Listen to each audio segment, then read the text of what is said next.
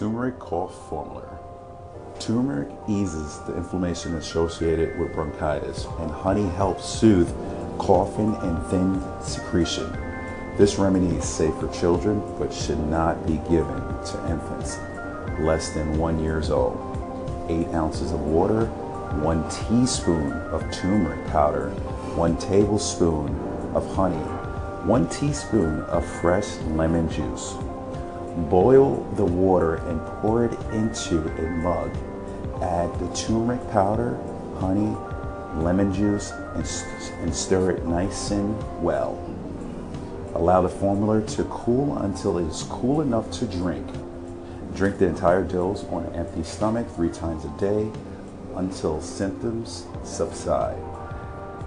What's up, guys? Welcome to Simple Eats, and I'm Chef T. I just wanted to share a quick recipe with you on Thursday this morning. Hope you guys are doing well. We are having some crazy weather changes over here in New York, and it's insane. Yesterday was like almost 80 degrees, and it might snow today. Who freaking knows what tomorrow might hold? But my point is, I wanted to share this quick formula with you guys, just in case if you're suffering from some sort of cold that may be coming your way. Hopefully it's not.